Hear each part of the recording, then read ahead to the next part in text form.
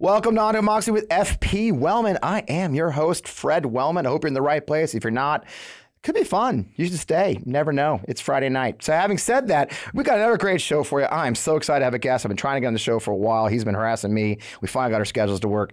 I hope you had a little great July 4th. I had a wonderful one. I was at my little hometown's July 4th parade yesterday, and the oddest thing popped up. There was about 20 people marching with signs that said Kennedy 2024. And my girlfriend and I looked at each other and said, Kennedy is like a local guy running for Senate or state rep, and we literally had to Google Kennedy 2024, and damned if it wasn't RFK Jr. had about 20 people in our small town in Missouri, the suburbs of St. Louis, parade. And it really got me thinking about this idea of these third party people. I was actually reading an article from The Atlantic on the way here. If you haven't seen it, there's an article in The Atlantic about how RFK Jr. doesn't actually have RFK Jr. voters. It's the tradition in Democratic politics of them. There's a segment of the Democratic Party that's always looking for somebody who's anti-establishment, and his name's Kennedy. So, it's traditional. But it really did make me think, and the timing was perfect because a poll came out from Echelon Insights this week, their June poll, and we'll throw it up on screen.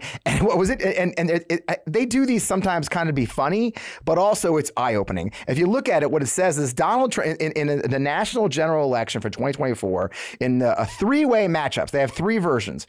Taylor Swift as an independent, okay? Taylor Swift will pull 7% of the vote, okay? All right, which is incredible. I mean, I'm not surprised with that because it's Taylor Swift. I mean, come on now. But look at the top of that poll real quick. Trump wins with 43%. And Biden loses with 41, +2 for Trump. Andy Cohen, by the way, Matt, I don't know if you know, Andy Cohen's from St. Louis. I don't know if you know that. He's a local boy. Andy Cohen from TV, again, he gets 4%. Trump wins by 2+ on that one too, 44-42. And finally, actually a real independent that's actually running right now, the Green Party, Cornel West. Look at that. Cornel pulls 4%. Again, Donald Trump wins by 1 point. Get it? Do you see what we're saying? When my friends at the Lincoln Project go off about No Labels and what No Labels is doing and how these third-party guys who want to try and do something, they really are acting to elect Donald Trump because Democrats are going to stay Democrat mostly, okay? But these disenchanted Republicans will go somewhere else. And so instead of voting for Joe Biden or staying home, they're going to vote for this third party, and it hands the election to Donald Trump. And then the next one, because why do I say this? Because they also put out the general election where it's just a two-way matchup, Biden versus Trump. And here you go. Biden, 45-44 for Trump this month. Biden, DeSantis, he got +3. Biden, he beats him by 3 points. Get it? I mean, there's numbers that prove it. Now, as always, I say polls are meaningless because it's July, and primaries don't even start for like 6 months, I don't think. But I just say there are numbers that prove what so many of us are saying, that the No Labels group, that the other groups are all trying to be, look, I get it. We're frustrated with the system. I get it. I'm frustrated with the system too. But we're in a fight for our country, and it's going to be a two-way fight.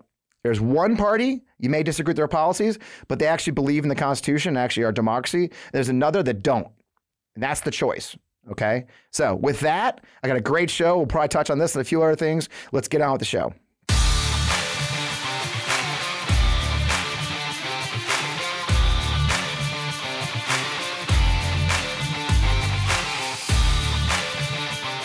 Welcome. Again, I mentioned I am still Fred Wellman, even though we had music in between. I didn't change. I didn't change clothes or anything. I think I got a stain in my shirt. Matt hates that. We're here. I'm so glad you're here. I hope you had a wonderful day. As I mentioned, we had a great Independence Day celebration, little town. I had a great break. I hope you did too. We're back at it today, though, and the world is as crazy as ever. There's a lot going on internationally. And, we haven't talked about international affairs or national security or the perspective from a national security angle in quite a while. We've had some really great pundits and experts on the show, but we haven't had somebody who really knows their stuff. The best part is I get to welcome an old friend, a mentor, and a fellow 101st Airborne veteran, my friend, Lieutenant General Ben Hodges. The show, Ben will be here. Ben's a retired Army Lieutenant General, the former Commanding General of U.S. Army Europe, which is a really big job for those who don't know. He's now a senior advisor to Human Rights First, nonprofit, nonpartisan international human rights organization. He retired from the Army in 2018 and lives today. He's coming to us from Frankfurt, Germany, I believe, right? That's correct. Man, it's good to see you. I was thinking when we were getting ready for the show, I hadn't seen you. So for those, poor then Colonel Hodges had to put up with Major Wellman in his sector in northern Iraq, okay? And that meant me running around the sector causing a trouble, right? You know, building schools and getting him into things he didn't want to do and causing trouble. Of course, we also linked, you and I linked our friend Sheikh Rod together. I think we worked with Sheikh Rod together. I saw an interview with you. You mentioned our friend Sheikh Rod, tragic loss to us. For those who have ever read anything I've written, a gentleman named Sheikh Rod was one of our local sheikhs in Ben's sector in Iraq, who had just, I gotta tell the story before we get there. I mean, it's off the show, but a heroic man, stepped up for us to secure the pipeline going through his sector, and then stepped up again when things fell apart in 2004 after we left the country, actually defended his village. They put him in the army as a colonel in the Iraqi army, you know, and for years the enemy tried to finally take him out. And after I think after we both left Iraq for the last time, they finally got hold of Colonel Sheikh Rod and took his life. But you know, fond memories of a dear man who looked just like Tom Selleck. Matt, remind me to get a picture of Sheikh Rod for the show. But you know, the last time I saw you, we hung out in the Pentagon, right, Ben? I think you were the deputy chief. I was the deputy chief of congressional liaison for the Army, and you were working in Army Public Affairs. And so, of course, LL and Public Affairs were always joined at the hip on all because we had the same issues. We were dealing with those. And you know, that time we had together in Iraq, and then seeing you again in the Pentagon, brought back a lot of good memories. And obviously I've been thrilled watching you on Twitter and all the stuff you're doing now. But having that common thread of our service together as Screaming Eagles, I have to say I'm very proud of you. Thank you. That means the world to me. Honestly, I appreciate it. So, you know, I want to start off there, you know, and it's true. I can't imagine what OCPA, like that's the Office of Chief of Public Affairs, we call it OCPA, and then legislative, is dealing with right now. I did a bit this week. Yesterday, it looks like Tommy Tuberville is now holding 260 general officer promotions on hold using his Senate privilege to stop unanimous consent votes. And that means since they went on vacation and General Berger from the Marine Corps retires here July 10th, for the first time in 164 years since the original commandant of the Marine Corps, Archibald Henderson, died in office in 1859, the United States Marine Corps will be without a confirmed commandant because of one senator being mad about abortion. And then for you, especially overseas in Europe, at the same time, Rand Paul is sitting on, I think, 37 diplomatic nominations because he wants a release of COVID, the origins of COVID from the archives, if you will. I mean, Tuberville likes to say that he's talked to generals and what he's doing is not a threat to national security. I wonder if you would agree or, I mean, is sitting on these promotions real? I mean, I don't think a lot of our audience understands just how serious this is when this many people are backed up. Well, of course, the Senate has the responsibility for confirmation of admirals and generals, ambassadors, the judges, these sorts of things. And Senator Tuberville from Alabama is on the Senate Armed Services Committee, which handles the nominations for flag officers, just like Senator Paul in Foreign Relations handles nominations for ambassadors. Both sides have used this technique a lot over the years because it is leverage. I mean, one senator can hold things up. And it's always frustrating, but it is part of the checks and balances. It's part of the process. But I have never in my life, and I've served in Army Legislative Liaison 3 different times, I've never seen it abused the way it is right now. I mean, for 5 months now, Senator Tuberville has been holding up these confirmations. This is not just about whether or not a general or an admiral gets to move into their quarters on time, although every one of these guys, men and women, have families, and there are organizations, and of course, there's a whole chain of events that happen after a flag officer moves in or departs. You've got others that move, and I mean, it doesn't happen in a vacuum. And so the efficiency as well as the effectiveness of various organizations, whether we're talking about Air Force, Navy, Marine Corps, or U.S. Army, important positions on the Joint Staff, you name it. It all stops. And so when I hear him say that he's all for the troops, well, he's not taking care of the troops here. And I think it causes people to lose confidence in the process. Of course, it's his prerogative, and I doubt that other senators are going to say too much to him because they want to be able to make sure that. I mean, they may need to do that themselves one day. Right. It's even more damaging, I think, when you hold up confirmation of ambassadors. Yeah. Now, if you're not happy with a particular nominee, that's one thing. I mean, the Constitution does not allow the president just to pick whoever he wants. There is a confirmation process come from the Constitution and duties of the Senate. But when you can't get an ambassador to a country, number one, you're communicating to that country that they're not real high on the priority list. Right. There are authorities and things that ambassadors bring necessary to take care of America's strategic interests. There's 39 different ambassadors waiting to be confirmed in really important places. So again, it's their prerogative, but I think I don't have any patience for when they talk about their patriotism and for the troops, and yet they're stopping a process, not because they don't like a particular nominee, but it's something that's barely even related to their portfolio. Well, that's it. And DOJ has already ruled that providing travel costs for those seeking either abortion or in vitro fertilization or whatever, any kind of care like that is legal. How do I know? Because I had to have travel money paid because they didn't have a neurologist at Fort Rucker, now Fort Novosel, back when I was in flight school and I needed to see a neurologist. They had to send me to Fort Benning back then, and they pay the travel pay, right? I mean, again, there is a precedent. If the healthcare is not available in the state they're stationed in, then we have to provide travel. It's actually perfectly. That's a great point. And I saw you on Twitter yesterday or a piece of your show where you were describing this. Yep. The reason an American soldier is in Alabama or Texas or Georgia or in Germany or Hawaii is because the government sent them there. Right. They're doing their duty. They were sent there.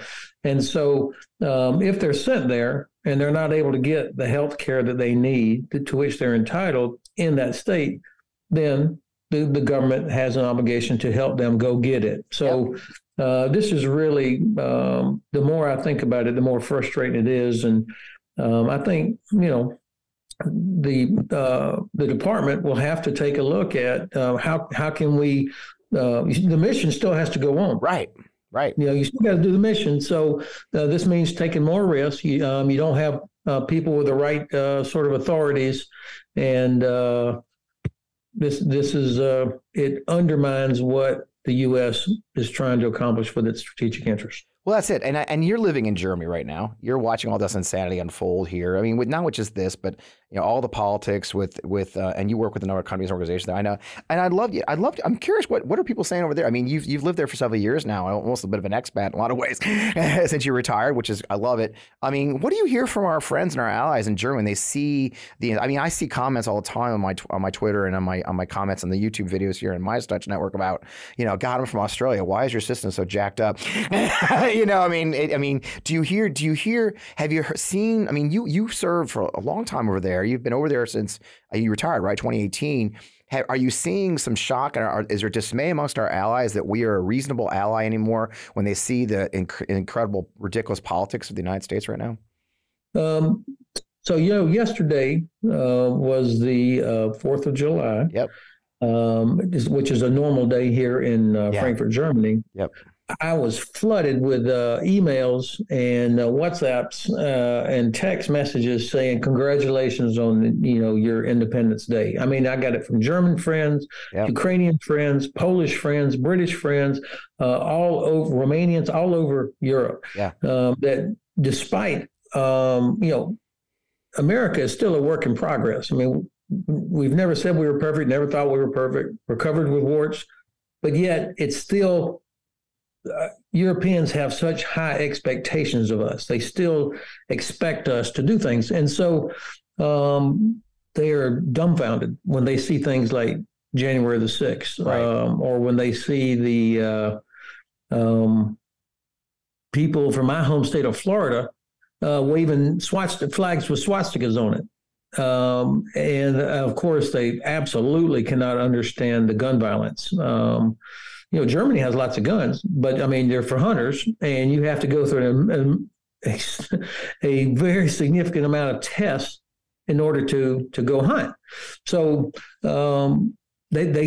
that's difficult for them to understand that aspect. And then the racism that they see. And again, none of these European countries is perfect. They all have their own issues, but they do have a higher expectation of the United States, and it's hard for them to understand. Yeah. And I would segue to that. I mean, you're working with Human Rights First now. It's a great organization, by the way. I'm thrilled you're there.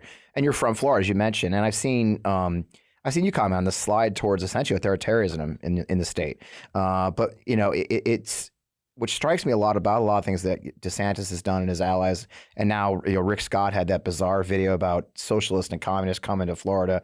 I mean, a lot of it seems like it's the inhumanity of it, right? I mean, this new law where they've tightened up on immigrant labor, and now so immigrants are fleeing the state and thus hurting their own agriculture industry.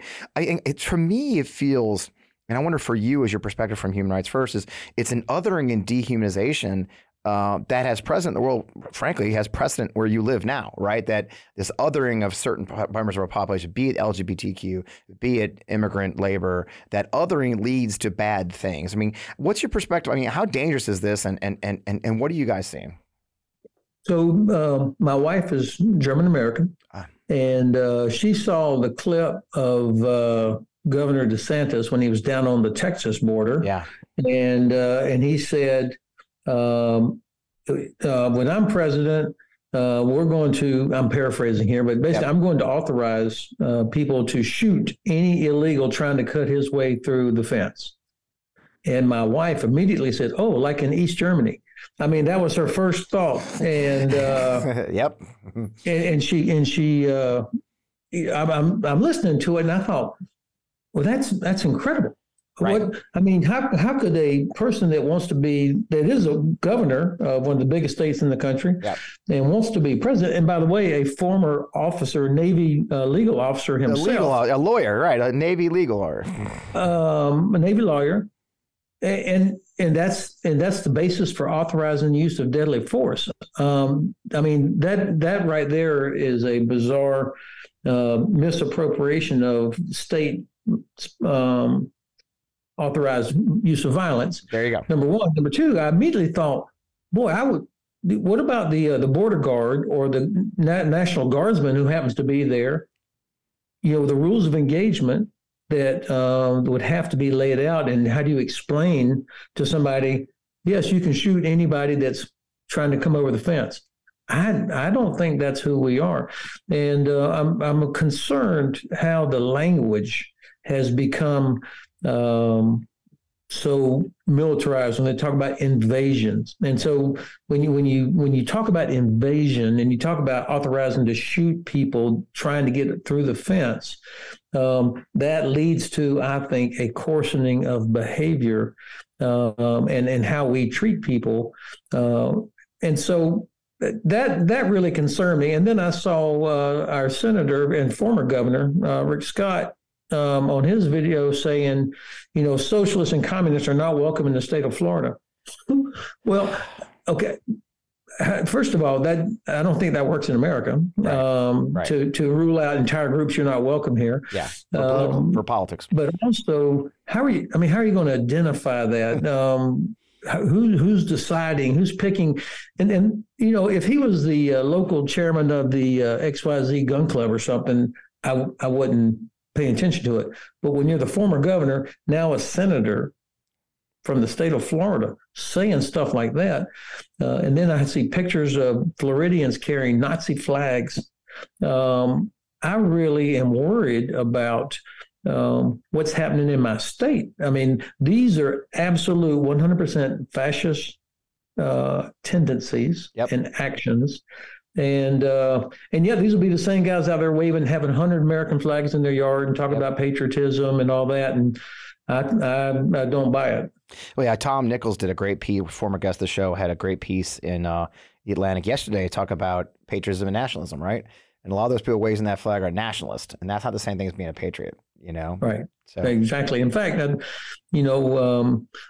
real patriot is somebody that understands what our values are and is willing to defend those values, no matter how difficult or unpopular it may be. I mean, that you understand what our country is all about and why millions of people risk their life trying to get here because of what it represents. Now, look, I'm not an immigration expert, but it's clear that we have got to figure out immigration policy, and the president has been asking for this. Yep. America needs labor. State of Florida depends on tens of thousands, hundreds of thousands, actually, for agriculture, tourism. We need labor. Yep. Of course, that the military there's not enough people in America to fill the ranks of all our formations. And so you've got to expand the population. There's not enough population in the United States to meet all the requirements for industry, business, as well as our security. Yep. And so how do you facilitate things to get talent in here so that people are willing to go through the process versus finding illegal ways? And there's no doubt. I mean, I've got friends that live in Texas and California and Florida. They say, man, you've been gone too long. You don't know what it's like here. Yeah. Of course, there are people that are drug smuggling or doing different things. That's got to be stopped. So a combination of defending our sovereignty, but fast tracking the talented women and men that we do want and need. Yeah, and I think it's probably a great place to take a break for our first sponsor break. But you're right. We can't bucket them all. And that goes from being like the difference between an immigrant and a drug smuggler, the violent, a smuggler, a terrorist, who knows? But when you bundle them all, now you cross a line to othering and endangering lives just of pure racism and bigotry. So with that, let's take a break with our first break with some great sponsors. Nowadays, when I drink alcohol, I don't bounce back the next day like I used to. So a lot of the time, I'll be the only person in the group not drinking, or I just end up skipping plans with friends altogether. That is until I discovered ZBiotics. Now, ZBiotics Pre-Alcohol Probiotic is the world's first genetically engineered probiotic. It was invented by PhD scientists to tackle rough mornings after drinking. So here's how it works. When you drink, alcohol gets converted into a toxic byproduct in the gut. It's this byproduct, not dehydration, that's to blame for your rough next day. ZBiotics produces an enzyme to break this byproduct down. It's designed to work like your liver, but in your gut where you need it most. Now, just remember to drink ZBiotics before drinking alcohol, drink responsibly, and then get a good night's sleep to feel your best tomorrow. The first time I tried ZBiotics was I was heading out to a night out and a great concert all night long. As instructed, I drank a bottle of ZBiotics before any alcohol, and I was amazed at how good I felt the next day. Every time I have a ZBiotics before drinking, it makes such a difference the next day. I mean, even after nice drinks the night before, I know I'll be able to get back to my daily routine. Like you guys know about my 3-mile daily walk or, just hitting my garden with ease. Give ZBiotics a try for yourself. Go to zbiotics.com/Fred to get 15% off your first order when you use code FRED at checkout. ZBiotics is back with a 100% money back guarantee. So if you're not satisfied for any reason, they'll refund your money. No questions asked. Remember, it's simple. Just head to zbiotics.com/Fred. Use the code FRED at checkout for 15% off. And I got to say, thank you, ZBiotics, for sponsoring our great episode. Did you know your temperature at night can have one of the greatest impacts on your sleep quality? If you wake up too hot or too cold like I do often, I really recommend you try out Miracle Made sheets. Inspired by NASA, Miracle Made uses silver-infused fabrics and makes temperature-regulating bedding so you can sleep the perfect temperature all night long. Now, that silver-infused fabric means that Miracle Made sheets are thermoregulating and designed to keep you at the perfect temperature all night long so you get a better night's sleep. And I can tell you, honestly, I have. Now, the silver fusion technology also adds an extra benefit. It means the sheets prevent up to 99.7% of bacterial growth, leaving them cleaner and fresher 3 times longer than normal sheets. There's no more gross odors from your sheets. You don't have to worry about any problems with bacteria. They just last longer. Now, I've been sleeping with these sheets, and they're seriously comfortable without the high price tag of other luxury brands, and they feel as nice, if not nicer, than the bed sheets used by some 5-star hotels. Stop sleeping on bacteria. Bacteria clogs your pores, causes breakouts and acne, a whole bunch of problems. Sleep better, sleep clean with Miracle. Now, go try miracle.com/Fred. That's go to TryMiracle.com/Fred to try Miracle Made sheets today. And whether you're buying them for yourself or as a gift for a loved one, if you order today, you can save over 40%. And if you use that promo code Fred at checkout, you'll get 3 free towels and save an extra 20%. So Miracle Made is so confident in their product, it's backed with a 30-day money-back guarantee. So if you aren't 100% satisfied, you'll get a full refund. Now, upgrade your sleep with Miracle Made. Go to TryMiracle.com/Fred and use the code Fred to claim your free 3-piece towel set and save over 40%. Again, that's TryMiracle.com/Fred. Treat yourself. I love the products. I've been using them myself and sleeping like a baby. We're back. Man, I can't thank our sponsors enough. We're so fortunate. This show does cost money to produce. Matt back there has to get paid somehow. And I bring him McDonald's. It's not good enough. I don't know why he wants more than that. But having said that, actually, I don't bring him McDonald's. Actually, I should. Anyway, donut. I have brought you donuts. Anyway, so, that's a great, it's talking about President Biden. And something I've said on this show a few times is, and this kind of segues to your work here in Europe, is, I'm known to beat up on President Biden, right? People like to drag up tweets where I kind of beat up on the administration a little bit and all. And one of the things I kind of drag President Biden a lot for is his old senator ways, right? That he's an old school senator, which means, there was my colleague type stuff. My colleagues across the aisle, building consensus, doing it as a group. Old time senators didn't do things individually like today, like Rand Paul and Tommy Tuberville. They built consensus. They got a group up. They went. And then Ukraine happened, right? And Russia illegally invaded and is murdering tens of thousands, committing millions of war crimes and human rights violations. And then Biden went into action and re-energized NATO, coordinated a coalition in Europe that's standing fast still today, not perfection. We're getting ready for the Vilnius summit. For those who don't know, NATO is meeting here next week. What's your perspective on that? I mean, you're on the front lines there. You're in Europe, seeing how it's being orchestrated on your end. Is the president and the administration doing? I mean, it seems like they're doing a great job of bringing together these disparate groups. I mean, hell, NATO's growing, for God's sake. I mean, what's your perspective on that? Am I right or wrong? Am I off? Don't be afraid to tell me I'm wrong.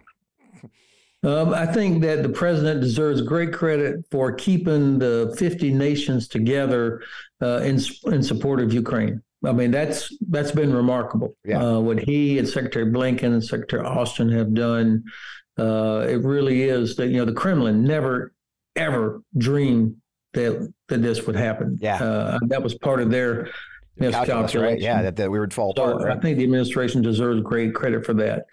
However, where they have fallen short is they have not yet described or clarified what is America's desired strategic outcome for Ukraine. What are we trying to accomplish? I mean, when I hear the president say, we're with you for as long as it takes, that's an absolutely empty statement. It means nothing. Yeah. I mean, it's a feel-good statement, but in terms of strategic, that's not an end state. And so because the administration has not yet come up with an end state, then we keep having incremental decision making about, should we provide Javelin? Should we provide Stinger? Should we provide Abrams? Should we provide HIMARS? F-16s, now, you name it, right? We're still waiting on F-16s and ATACMS. Yeah. The 300-kilometer range precision weapon, which would make such a significant impact, literally and figuratively, on behalf of Ukraine. And so, I think the first responsibility of our elected civilian leadership is to lay out, here's our strategic interest and here's our objective. Yep. And so because they don't do that, Secretary Austin did it. He said it once back in the beginning, and then he got crushed, I think, because he never said it again. He said, we want Ukraine to win, and we're going to hurt Russia so bad that they can never attack anybody again.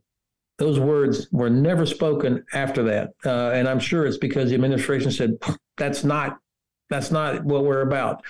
And so in the absence of a clear definition of our desired strategic outcome, I look at the actions and inactions. And in my view, the three main objectives of the administration are Ukraine does not lose, whatever that means. Right. Okay. Russian Federation does not collapse, so they can't be defeated. And no World War III. I mean, those are the three things. Yeah. All right. But the problem is that means that Russia probably gets to hang on to Crimea and other parts of Ukraine that it has taken illegally. Yeah. Which means that we're going to be doing, you and I'll be having the same conversation 2 years from now, and that Ukraine will never be able to rebuild their economy as long as Russia occupies Crimea. So the administration has the responsibility. And of course, as I mentioned earlier, other countries look up to the United States. I mean, if the U.S. is not willing to say, we want Ukraine to win, then there's going to be quite a few other countries that will sort of hide behind that. And I think China is watching this very closely. And when they see that we're not really that serious to stand up for all the values we say we care about, the so-called international rules-based order, human rights, freedom of navigation, respect for international law, things that are very important to us as a nation of exporters, okay, then the Chinese are not going to be terribly impressed with anything we say about Taiwan or the South China Sea. Yeah. Wow. And that's the thing. It is, I actually was talking to a friend about this over the weekend. I said, my concern is, and this, by the way, goes to domestic politics too, but also international affairs in this case is too often we get into a habit of fighting not to lose and instead of to win, right? I mean, let's be honest, between us guys who were there, right? Afghanistan, Iraq. I mean, a lot of times it seemed like our strategy was just not to lose Afghanistan, but we never defined what winning was, right? And so, I mean, whenever people tell me, oh, we surrendered Afghanistan and left, I'm like, okay, tell me what winning looked like. And so 20 years in Afghanistan, there never was a clear objective except in the first year, which was make sure Afghanistan cannot be a base for future terrorist attacks on the United States or our allies. We should have left after that first year when we ran off Al-Qaeda and the Taliban. Instead, we stayed for another 19 years and kept, all these different projects, but there never was a clear definition. So the blame is not the fact that President Biden was the last one there. The blame goes across from Bush, Obama, Trump, Biden, and everybody, and all the different Congresses that were there. I think it was a huge mistake not to require the American people to pay a tax for these wars because most people were not affected by it. Unless you had a family member or you lived next to Fort whatever, it didn't affect you. And so there was no domestic pressure on the administration to fix it. And that's a great place to, because you're a military family member. I'm a military family member. I have currently a son who's my son-in-law is a senior NCO in the National Guard in Virginia. My son is you're not gonna believe this. He went to 82nd, and you couldn't get in the 101st, right? I tried to get in the 101st, and he ended up in the 82nd, jumping out of airplanes. It was really embarrassing. I'm still proud of him, and so he went to the 82nd. But again, my son's a veteran, for God's sake. He served enough time to be a veteran. I'm the father of a veteran at this point. You and I, of course, we went in OIF in 2003. You went in day one. I was right behind you in day two. My son-in-law was day -2 leaving. Right, a multi-generational war, and so I say often that we spent too much time turning our families into the military family train is hell. My family, Wellman has served in nearly every America war since before there was an America. We had a guy impressed in the British Army for the French and Indian War when they marched through his village. I mean, we've been doing this shit forever, right? And now Ben Kessling, who, if you know, I know you know Ben. I'm sure you know Ben with Wall Street Journal. Ben came with an article this past week, said that the military's recruiting problems, like everything in this country, have become political. Obviously, the right all want to say is wokeness, but it's actually nothing to do with that. We've got a great economy. I mean, you see the memes about how a manager at Chick-fil-A makes more than a soldier, but what they really found is that military families are saying, hold the phone. We're not encouraging our kids to go in the military anymore, which was a big source for military members because of something what you just said. I think going back 20 years in Afghanistan, 19 or 18 years in Iraq, the toll that's been taken, the suicide rate, the housing still not getting better. I mean, what's this? I mean, how dangerous is this? I mean, you served your adult lifetime in the military, you're a military academy grad like me. I mean, what Ben identified, I think a lot of us been saying that, but to see it written and some facts behind it was sort of shocking to me, at least. So it is very worrisome. And I know that all the service chiefs are working hard, and the service secretaries try and figure out how do you address this? Yeah. And it is traditionally a problem for recruiting when the economy is going gangbusters. It's always been that way. Same way. I remember when I was a lieutenant, and economy was not so good in the early 80s, and the Army started offering education benefits. And man, oh man, all kinds of great kids, middle class, came flooding into the Army because they were going to get like 2 years of college as one of the recruiting incentives. I mean, it was a terrific incentive way back then. Now, even education incentives are not enough to bring people in. Part of the problem, I think, is that it's like it's the military's problem. Right. You guys solve your recruiting problem. Well, wait a second. No, this every senator, every congressman, the president, every governor should all be talking about the merits of national service. So it's influencers. I joined the Army. I decided to go into the Army because my father had been a private, had such a life-changing experience, and every male in my family had served as draftees or had volunteered for the war or whatever. I had one uncle who was a career non-commissioned officer in the Coast Guard.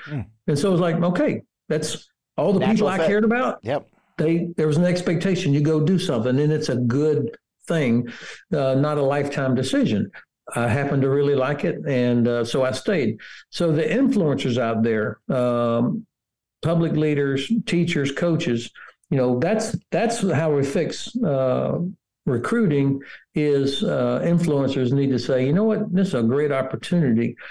Now, I do think we also have a problem that I know that article talked about 70% of the women and men in that 18 to 25 bracket do not meet the basic requirements, standards to be a private in the U.S. military. I mean, they're either physical fitness, test scores, or they've got some legal problem.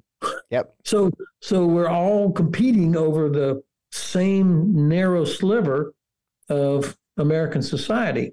And so that points to a larger problem in our country. Why are the vast majority of young people in that age bracket not physically fit or able to pass tests or have a legal problem? Because education, it always amazed me how in many ways the military, our service, and I've said this for years, is in many ways a canary in a coal mine, or also just a perfect microcosm of our larger society issues. I think they taught us at West Point Military Science 101. I remember one of the few things I remember from my West Point education is the volunteer military is a reflection of this. Direct reflection of the society it represents. Is that right? I think I'm sure you probably know the person who wrote that. But that's the thing. We are America. I mean, the military, those people who serve, they're not separate people. We want to be America, by the way. Right. That's the whole point. We don't want to be this separate little. No. It's bad for everybody if we are. Yeah. Yeah, that's great. Well, that's probably a great place to take a second break. We have another short break for a sponsor, and we'll do that. Cold turkey may be great on sandwiches, but there's a better way to break your bad habits. And I'm not talking about some weird mind voodoo or a wacky message board. No, we're talking about our sponsor, Fume, and they look at the problem in a different way. Now, not everything in a bad habit is bad. So instead of a drastic, uncomfortable change, why not just remove the bad from your habit? Fume is an innovative, award-nominated device that does just that. Instead of electronics, Fume is completely natural. Instead of vapor, Fume uses flavored air. And instead of chemicals, Fume uses all natural, delicious flavors. You get it. Instead of bad, Fume is good. It's a habit you're free to enjoy and makes replacing your bad habit easy. Your Fume comes in an adjustable airflow dial and is designed with movable parts and magnets for fidgeting, giving your fingers a lot to do, which is helpful for de-stressing anxiety while breaking your bad habit. The first time I used Fume, I was shocked at how flavorful and fresh it tasted. It's easy to hold and perfectly balanced, and quite honestly, extremely fun to fidget with. The real wood material and sleek design definitely classes it up, and I feel pretty darn cool holding it. Stopping is something we all put off because it's hard, but switching to Fume is easy, enjoyable, and honestly, even fun. Fume has served over 100,000 customers and has thousands of success stories. There's no reason that can't be you. So join Fume in accelerating humanity's breakup from destructive habits by picking up the Journey Pack today. Now, head to tryfume.com and use code FRED to save 10% when you get the Journey Pack today. That's tryfum.com and use code FRED to save an additional 10% off your order today. Okay, that's a great place. So let's go back to Europe. A lot of us watched the the Wagner escapades last week. I mean, it was quite the news here. It broke out, and then it's melted. And I've said, you remember I'm a PAO. I'm a communicator guy. You're a general. Your former general, strategist. I mean, we know it's kind of dissipated. That the fallout's just starting, I think, both on the battlefield where now Wagner troops are being turned into soldiers, or maybe not. Who knows? Wagner, of course, is in many, many terrible places, doing very many terrible things. Prigozhin's in Belarus now, or something like that. But what was interesting to me as a political strategist is, Putin had to do some. He had to go on public to stop this. He also had to make some capitulations, if you will, allowing Prigozhin to walk away alive, right? I mean, what do you think, what's happening in Russia, and what does it mean for all of us who are watching this from afar? I mean, it seems like a very serious moment for Putin, possibly the most serious he's faced in his entire career. You're exactly right. It is. People have been worried, like, oh my God, if Putin gets backed into a corner, what will he do? He might use a nuclear weapon or something. Well, we saw what he does when he gets backed into a nuclear weapon. He immediately wilted and had to make a deal. Lukashenko had to come in and bail him out, and made a deal with the guy who led the mutiny. Of all people, which is incredible. Now, Wagner, of course, Prigozhin is going to lose billions of dollars of business, but in the old days, he would have been dead and his body thrown in the street. Right. So I think Putin is very concerned right now. I was reading earlier today, there are some purges that are going on. They're looking around for generals and colonels and others who should have done something to stop Prigozhin, but didn't. The most senior guy, Surovikin, is in jail right now, detained for questioning. So I don't think he has a bright future. Yeah. And his deputy, his number 2 guy, is in there with him. The Wagner troops, the mercenaries, of course, I never trust a number that comes out of Russia, but the numbers of how many there were, I've heard everywhere from 5,000 to 50,000, but 25,000 seems to be about the number. I doubt any of them, or certainly not many of them, will go into the army. I mean, they know what waits for them if they're in the army. The army traditionally hates mercenaries, it hates Chechens, and it hates the FSB, the intelligence service. So these guys are either going to go to Belarus, or they're going to go home, or they're going to melt away somewhere. So that means the Russian general staff has got to make good a loss of about 20 or 25,000 soldiers that at least had some experience and training and had been fighting. That will be hard to make up. Yeah. What I don't know is how significant the impact will be on the chain of command now. Yeah. I can't tell yet who's still there. Wow. I mean, it's a shocking turn of events and a good time. I mean, Ukraine just launched their counteroffensive. There's been a lot of criticism of the speed of it all. I mean, but they're moving forward. I know you're talking to your counterparts in Ukraine. I mean, how are they doing? I mean, is there hope on the horizon? I mean, I know you've been I love how you're right out there saying they're going to take Crimea. It's you're very gung ho and very supportive of the Ukrainians. I'm friends with Alexander Vindman. Alex was on the show. Gosh, what, Matt? 8 months ago now. I think it was actually our first show of this new season. Was Alex right here in studio with us before we joined the Midas Touch Network? I think he's been over there recently. As a matter of fact, I mean, what's your feeling? What's your gut feeling as a man who commanded U.S. Army Europe? What are you seeing on the ground, and what should our viewers know about what's happening? So 3 things. First of all, I absolutely am bullish on Ukraine, that they are going to win this war. We know from history that war is a test of will, and it's a test of logistics. Yeah. And clearly the Ukrainian soldiers who are defending their country have far superior will to the Russian troops who don't want to be there. Yeah. So that part is obvious. And same with the population. The test of logistics is getting better and better in favor of the Ukrainian side. The Ukrainians are continuing to whittle away Russian logistics, which was never very strong to begin with, although they had seemingly endless amounts of artillery ammunition. Yeah. But a logistical system, they don't have one that was designed for what they're having to do right now. So the Ukrainians are making them pay a price by going after headquarters and ammunition storage sites, that sort of thing. Yeah. I think that of course, the Ukrainians are suffering casualties when you're attacking into minefields and trenches and all of that. But I think everyone should be patient and keep in mind, number one, we're not entitled to know what's going on. Right. We got a little spoiled watching drones drop hand grenades down into trenches and thought, okay, this is going to be like watching a movie. Yeah. It's obviously not. The company commander or the sergeant that's in that trench is not sending back reports for TV. So the reporting, what we do eventually see and hear, is usually 4 or 5 days old. And also, I think great credit to General Zaluzhny and his staff, the general staff of Ukraine.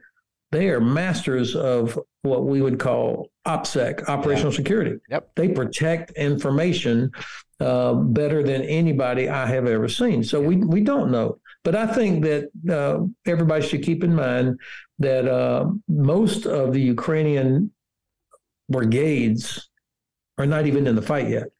So it's still leading 2-3 brigades that are, as was described yesterday by the British Chief of the Defense Staff, they're equivalent to Chairman Milley. He described the Ukrainian offensive as starve, stretch, and strike. And I think that's actually pretty good. Starve because Ukrainians are going after logistics, Russian logistics. Yep. Stretch by forcing the Russians to have to defend along a very long front because they're not sure where the Ukrainians are coming. And then they'll strike when they've gotten the right place. So today is the 5th of July. Give me a break. Just started. Yeah. Just the mud just dried up, if I remember correctly. So yeah. I mean, we saw what they did last time. And they're very good. They're also very good at deception. They're very good at making them think they are where they're not. And I think that's important too. And you're right. I do tell a lot of my civilian friends, like, you understand, we're not supposed to know. If we know, that means the Russians know. And exactly. And I do think with Wagner leaving the lines and Bakhmut and everywhere else, I think that opens up some really interesting moments too. So it certainly is going to be an interesting summer, I think, is probably the best way to describe it. The key to a victory this year, and this is, you're right. I mean, I said that Ukraine could liberate Crimea, which is the decisive terrain. Yep. They could liberate Crimea by the end of this summer, by the end of August. Yeah. But I always put a gigantic caveat if the United States gives them what they need, which is, of course, the long-range precision weapons. If the Ukrainians had the ATACMS now, Crimea would already be untenable for the Russian Air Force and Navy. The Black Sea Fleet would have had to have left Sevastopol already. Yeah. The Russian Air Force could not be operating out of Crimea. We have, in effect, because of our policy decision, we have, in effect, given the Russians safe haven in Crimea, which is Ukrainian sovereign territory. Right. So I hope next week at Vilnius, we're going to hear some better news about what we are going to provide. I think we're going to hear a decision by the administration to give the dual purpose improved conventional munition, the DPICM, artillery round, to Ukrainians. We have millions of them. I think this will be a very good capability. Yeah. But the one I'm really holding out for is the ATACMS. And also, come on, what are we waiting for on training Ukrainians to fly F-16s? Yeah. Yep. Well, and you bring up, and the last point, I'll let you go, is, you're going to laugh. I was on a boat last week up in Minnesota. I can't make this up. And the gentleman next to me, a local guy, was like, well, I heard they had to sit down Zelensky. This is the right-wing machine, or the propaganda machine. I heard DOD had a meeting with Zelensky to tell him to stop skimming so much off the money we're giving him so that they can give it to the troops. And I looked at him, and the conversation ended probably because the look I gave him, but I said shortly, like, we're not giving them cash, you jackass. I mean, they're getting equipment, right? I mean, Zelensky can't embezzle a tank. I mean, it's funny how the right-wing propaganda machine has twisted this crap, right? So you can be sure that the women and men that work in the Office of Defense Cooperation at the U.S. Embassy in Kyiv, they are spending all of their waking hours doing accountability of every pallet of whatever is delivered. Yeah. Now, they did this when we first started getting serious about helping Ukraine back in 2014. I was still commander of U.S. Army Europe, and the ambassador was zeroed in on this, making sure that we did not repeat the mistakes we made in Iraq and Afghanistan of losing control of all the stuff that was being provided. That was my command. That was my command, Ben. Remember Min Sticky throwing AK-47s out the back of Chinooks. Yeah. I had to explain that. it's the opposite of that happening in Ukraine. I mean, I remember talking to a Ukrainian commander, said, "Hey, I know that we've provided the first aid kits, the ones that we use, which are phenomenal. Right. Where are they at?" And what I've discovered that a lot of times commanders were locking these things up because they were so concerned about losing accountability of even individual first aid kits. Or when the javelins were finally provided, I said, how come we don't have javelins out? I said, no, they're all locked up because they don't want any pilferage. They don't want any of these things to walk away. So in other words, the supervision from us is so tight to make sure that not only that the taxpayers are protected, but more importantly, candidly, in this case, the Ukrainian military is getting everything that's being provided. That's a great place to wrap this conversation with somebody who knows what he's talking about. Man, I can't thank you enough for joining us and explaining a lot of this. I know that the Midas Mighty, our audience and our listeners really appreciate the update. So thank you. And will you be at Vilnius next week, or are you going to be? No, I will not. I will. Cannot be there next week. I'm getting ready to come back to the States actually for a few weeks, kind of a mix of work and holiday. But Fred, I don't think all your listeners know about you and what you did in Iraq, what your brigade did in Iraq. And typical U.S. Army, a U.S. service member, seeing work that needed to be done, even though it was not in your original job description yet, but you went out and did it. And you were innovative and creative, helping to ensure that the villages and the towns in our area were getting attention which improved our security. I mean, this was about trying to help reestablish some sort of governance in a country that had been ruled by Saddam Hussein for 2 decades. And there you were out there figuring out how to do it, working with individuals. You mentioned Sheikh Rod, and I know you lost other friends and Iraqis that were brave enough to try and do that. And of course, you would not have been riding around in a convoy of a bunch of armored vehicles. You were typically out there, you and 1 or 2 other people, doing stuff that you did not want your parents to know about. That's for sure, because it was not safe. But I want all your listeners to know that's who you are. Thank you. I appreciate it. It was a noble mission. And again, I'll flip it back on you, the support you gave me when I wandered into your, so I understand the layout for those who understand the military. General Hodges owned the territory that I was working in. I was an aviator, actually. So while we were helping civilian villages, his infantrymen, his brave soldiers were the ones providing security and checkpoints and clearing out the bomb. But so I would actually check in with him and everybody walk into his headquarters and find him sitting in a chair. And I can't believe how many conversations started with you turning around your chair and like, fucking Wellman. What did you do now? Hey, funny story, sir. This thing happened, and I tell the story often how we had to go do an air assault. I'll let you go because my poor listeners. We had to do an air assault somewhere else in the country, and I went to Colonel Hodges at the time. And said, "Hey, I'm going to be out of town. One of my villages. I'm supposed to visit him. Can you go visit the village?" And I left. I flew our mission and came back. And I went to check in with you, and you turned around your chair like you had a little swivel chair. You sat in your and you turned around and said, "Oh, Major Wellman, I rolled up to your village with my convoy of troops and armored vehicles, and I pulled up, and the Sheikh came out in his robes, and I got out, Colonel Hodges, the commander of the sector, and I said, I'm here to meet with you, and he bent sideways and said, where's Major Wellman? and